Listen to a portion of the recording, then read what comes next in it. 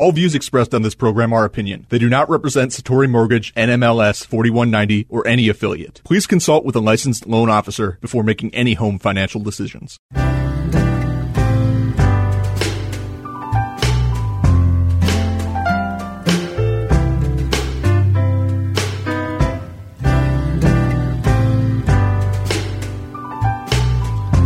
Welcome to the Mortgage Talk Show. I'm your host, Steve Conklin from Satori Mortgage, sitting here with Jake Duroff. How's it going, Jake? I'm doing great. How are you doing, Steve? I'm doing good.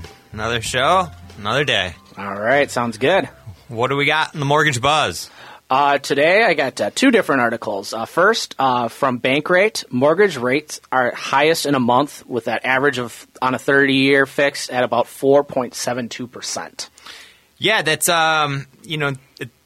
it's a good article. It's just to give that on average, that is, a conventional loan rate is 4.72%. That is probably about 0.5% higher than it was 6 months ago, and almost a full point higher than it was 2 years ago. The good thing about higher interest rates usually means the economy is better. And it is, yep. We've quoted it before. Home values are going up. I think they're leveling out a little bit, but they've shot up quite a bit. And with that, rates are going to go up. Mm-hmm. And again, it's just another thing about planning, because you don't want to come in and find out that your credit score is lower than you anticipated, and you're going to have to take an even higher rate because you're no longer a good credit profile. Absolutely, and planning on. I always at Satori I usually qualify people off a little bit higher of an interest rate than they're actually going to get, just to give that little cushion. I actually was dealing with a client this week that was shocked that the rates weren't 4%. That's a little while ago. But yeah, yep. No, and I and to his defense, he just says I didn't really bother looking at it. I thought rates were still low, and in historical perspective, 4.72 is still a really, really good rate. Mm-hmm. It's just, coming from 3.75 3 years ago, it's in some people's eyes, it's a little bit higher. Yeah, we have to come with a little bit different mentality, but like as you said, historically still super low. It's not in the teens and stuff like it was 20 so years ago. Absolutely, and planning and just getting free advice. I mean, there's nothing wrong with that. Absolutely. Another article I have here from CNBC, 70% of millennials regret buying a home. And it listed 3 reasons for this, and this, again, goes into smart planning when you're looking for your home financing. 1 is overspending on down payment. Okay. That's 2 is underestimating ongoing costs. And 3 is settling for something that isn't quite right. I think 1 and 2 here, the overspending on down payment and underestimating the ongoing costs, really relate into knowing what your options are. Absolutely. Overspending on down payment, that kind of sounds to me like they took their cash that they had saved up, or gifts, and they put more than the minimum down. And a lot of places you can put 3% down, and still have a pretty good rate. Fannie and Freddie Mac have wonderful programs for that, and we always advise people, don't put every penny into your house. Yeah, and that's the thing, because there are going to be some maintenance costs when you're going from a renting environment where you can call up your landlord and say, "Hey, this is broken, I need it fixed," versus when you own, you're responsible for that. So it's good to have some cash on hand. Don't deplete your entire savings, if possible, to buy that home. Yeah, I see it quite a bit for people that go from apartments, condos to single-family homes. Mm-hmm. Lawnmower breaks down, AC goes out, roof. I mean, there's a lot of costs that are hidden in home ownership that I don't think people realize, like how much it really is to cost every year to maintain a house. Yeah, and it comes to people are like coming with, I have to bring 10% down. That's what I really want. That's my goal. What really do you set yourself up differently in terms of interest rate and just your total scenario financial wise? If rather than that 10, you did 5. Yeah, absolutely. And go through your options, find out a rate, find out a comfortable payment. Maybe you need to spend a little bit less to be in that rate. And number one thing I always preach is the rainy day fund. Mm-hmm. Never empty your rainy day fund. unless it's an all-out necessity. But, especially when you're buying a home or really anything, once you start getting stable, you should at least have a month to 3 months put away, just, the in case stuff happens fund. Yep, and it goes back to just kind of old mentality as well as you need to have 20% down. No, that's not the case. There's lots of options available to you. You just want to talk to a licensed loan officer and see what your options are. And the third reason I see this quite a bit over my years is settling. I was part of a generation where we were told to graduate college, move to the suburbs, buy a house, and watch our nest egg grow, and in 20 years you're not going to have a mortgage payment. Well, the problem with that is that the economy crashed, home values depreciated by 30%, and a lot of people I knew were very bummed out that they lived 45 minutes away from work, and their plan kind of blew up. And I think with the newer generation, the millennials, I think it's I think people are starting to get a little bit smarter. They're starting to realize, live where you want to live. It's very permanent rather than, trying to make an investment or being forced somewhere. Yep. I think I see a lot of times I'll have people that will move somewhere, for a year or two, and then they'll decide that, they want to move back. Yep. And I think the other part of this too is it comes down to good planning as well. You don't want to have that perfect home. Oh, I need to get in that right now, and you never talk to somebody to find out that there are some little hiccups in your credit that makes it so you can't get that home. If you would have looked at it 6 months earlier, you maybe could have got those credit issues fixed up, and you were in a better position to get what you wanted. Absolutely, and also too, mentality. Some people, will stay in the same house for their whole life, and other people will move every year. Yep. So it's like we always say, everybody's a snowflake. Plan, get a plan, get a game plan first, and then everything else will follow. And then for our segment here, we're going to talk a little bit about more for mortgages for the luxury home market, and that would be the jumbo loan program. And first of all, what is it? A jumbo loan is a loan that is bigger than a conventional loan limit. So a conventional loan is generally backed by Fannie Mae and Freddie Mac, and those limits are per county. Certain counties in America, houses are a lot more. Big examples like California versus Iowa.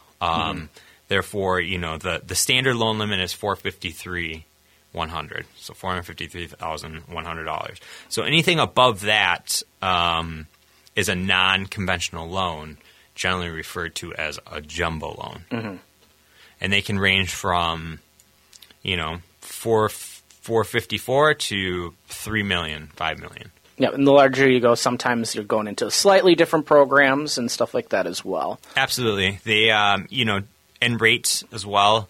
They work like a general mortgage. The more you put down, the less risk there is. Generally, the better rate. Obviously, they're very credit sensitive. People, under, I would say probably 660 will have a hard time getting a jumbo loan.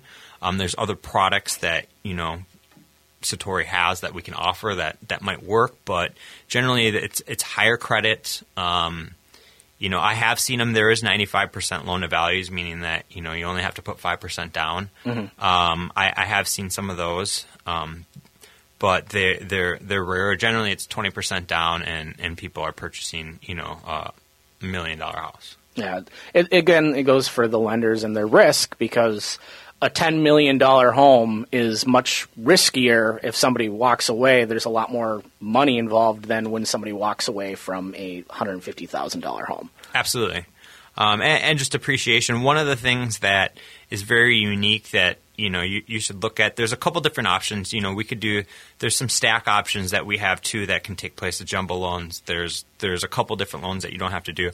One of the main things about jumbo loans that people need to understand is, like, if you're looking at them, you're going to need a lot of reserves. So if you don't have 12-month plus reserves, then you're probably going to need to find another product that works.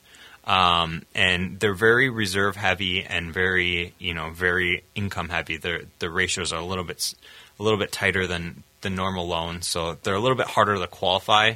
Again, there's other options out there, but a jumbo loan, it's a great program. if it fits you, to lock in an interest rate for 30 years, you can do an ARM, but generally the interest rates are really competitive, and they offer that safety.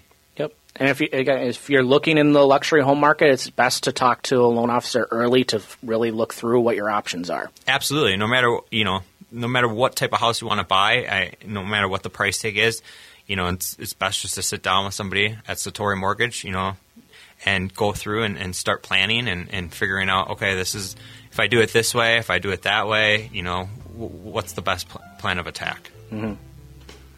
All right. Well, that was segment 1 in the books, Jake. All right. Sounds good. We'll talk to you in a little bit, guys. All right.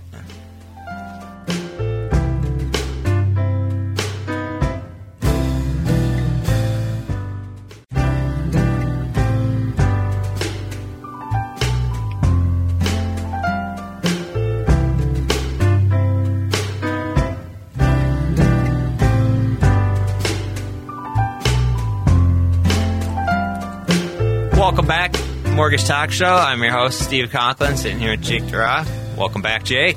Glad to be back. Now it's time for my personal favorite segment. Everybody's favorite. Questions. All right. Got a few questions here today. First one, I'm getting divorced. What are my options for my home? Okay, this is... I see this quite a bit. I see divorces from about as messy as could be to as clean as can be. Generally, their home ownership rights are split between, obviously, husband and wife. Generally, they are in the divorce decree about who gets what. If somebody gets a certain percentage of home equity, or generally there's a buyout that somebody's owed a set amount of money.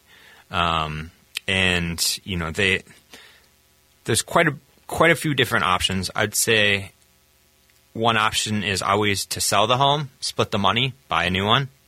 That's fairly common. The other option is, if one person can do it, whoever's staying in the home and wants to stay in the loan, is doing a cash out refinance. But in a divorce case, it's actually not technically considered a cash out. Mm-hmm. So you actually get a better interest rate than doing a cash out, because they'll give you rate term interest rates, but they'll allow you to take the equity out to pay off the other person. And doesn't that go up to a higher LTV as well? Generally, no. Okay.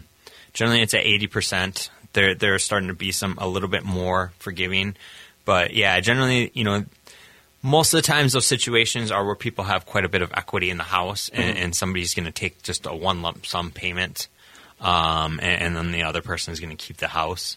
Generally, when it's, there's not much equity in the house, the best thing I always advise is probably just to sell it, okay, wash your hands, and then, move on. Okay. It's a good question. Another question we have here from Emily with Keller Williams. How do I know if my client is really pre-approved?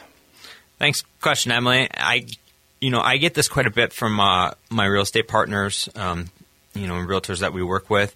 Is they see, obviously, Satori Mortgage, for instance, we're not a national brand. A lot of people probably don't even know who we are, but they see different letters from everybody. Mm-hmm. And so, with my experience, a lot of times they'll ask me, hey, what do I need to ask what should I ask the loan officer to find out if they're pre-approved? I always say, make sure they've obviously verified the basics, the credit. They can't tell you the exact credit score, but they can tell you the credit, income, and then money down. And another one is, I always make myself, no matter who it is, I always make myself available. I think it's very, if the loan officer won't pick up the phone and have a conversation with a listing agent, I generally would say I don't feel good about that. Yeah, that offer is maybe a little more suspect, because if run into some hiccups, are they going to be there to make sure this goes through? And then all of a sudden you're missing your dates. Absolutely. And I see turn downs from every bank, anything possible out there. I mean, I've seen it, and I think the number one thing is just having somebody that you can call that picks up the phone or email and responds to you. and walks you through and says, here's and it's not even personal cell phone, but just a courtesy call. All of our loan officers at Satori, that's my number one thing is you have to be available for people because, it really is a partnership. It's a teamwork effort. There's no one side, and, if somebody is not doing their job, it's hard. No, and the thing too, at that stage, there's more excitement on a deal. Is we got some offers. It looks like things are moving forward. If someone's not going to answer at that point, what's going to say they're going to answer when things get tough? Mm-hmm. So the answer I have is number one is communication with the loan officer and the realtor. Number two is just asking questions to make sure that they verify this stuff. And after that, go with your gut. Great answer. Another question we have here from Fred in St. Paul. Do I have to sell my house before I buy a new one? Yes and no. Generally, if you're on an FHA loan and you need the rental, if you're on an FHA loan and you want to buy another house with an FHA loan, generally you're going to have to sell. You can't have two on a credit report unless you're moving across country. Conventional, you can have two houses if you qualify for a primary house and a second home. Absolutely. We see a lot of people right now are holding on to their homes because they have so much equity and going and buying a new one. And that basically, as long as it's a conventional deal, you can have an FHA mortgage on your current property. You can rent that out and then go and take out a conventional loan on your new primary property, and you can put down as little as 3%. We've done quite a few of them, and it's a good way to have an investment, and then to not settle, to go find a house that you really enjoy, because in 5 years life changes. Yep, we like to say that's a good way of getting your dream home, as well as becoming moving into the investment world a little bit without buying a bunch of homes and stuff like that, and kind of see how it goes. How does it work renting out your old home? And a lot of people, they absolutely love that, and then they're on the track to becoming an investor. Yep, and for that, all we need is a 12-month lease and a 1-month deposit, and then they'll use that to help counterbalance the loan payment for your old house, so you can buy a new house, and it happens quite a bit. All right, great question, Fred. All right, I got another question here from Carol in Destin, Florida. I have a part-time job. Can that income be included for my debt-to-income ratio?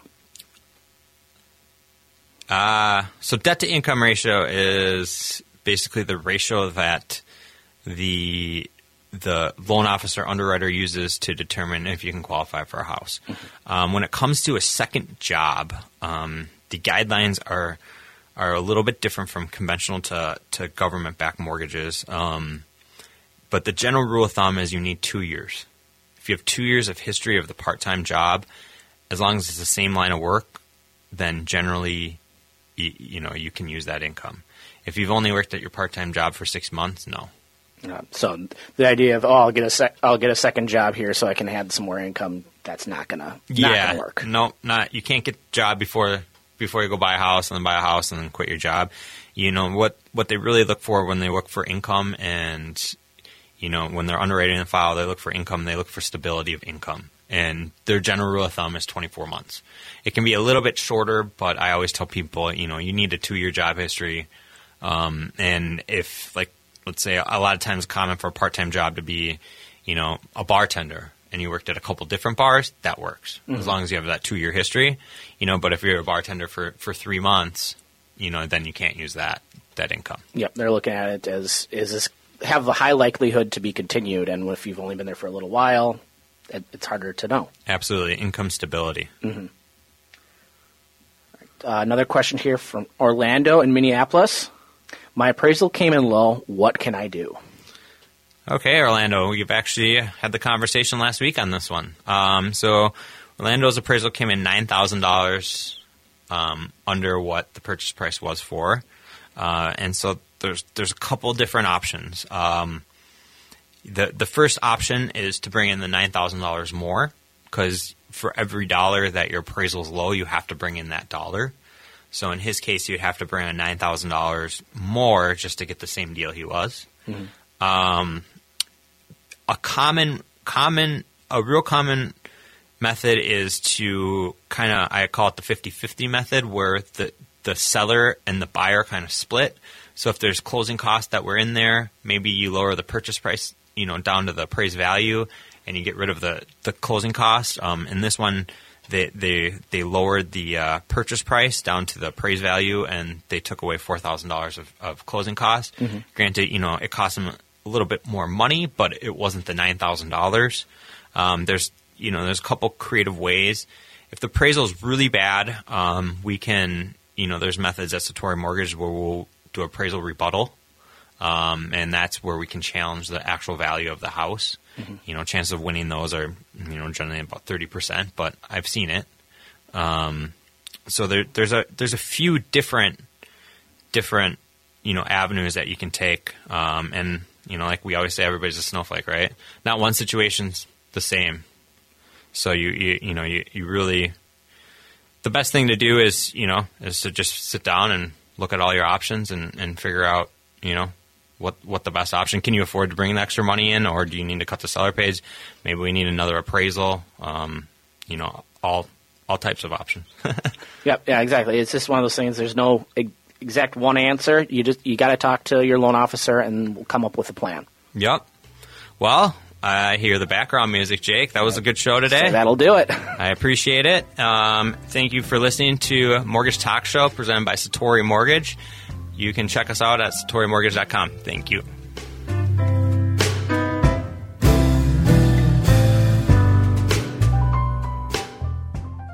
All views expressed on this program are opinion. They do not represent Satori Mortgage, NMLS 4190, or any affiliate. Please consult with a licensed loan officer before making any home financial decisions.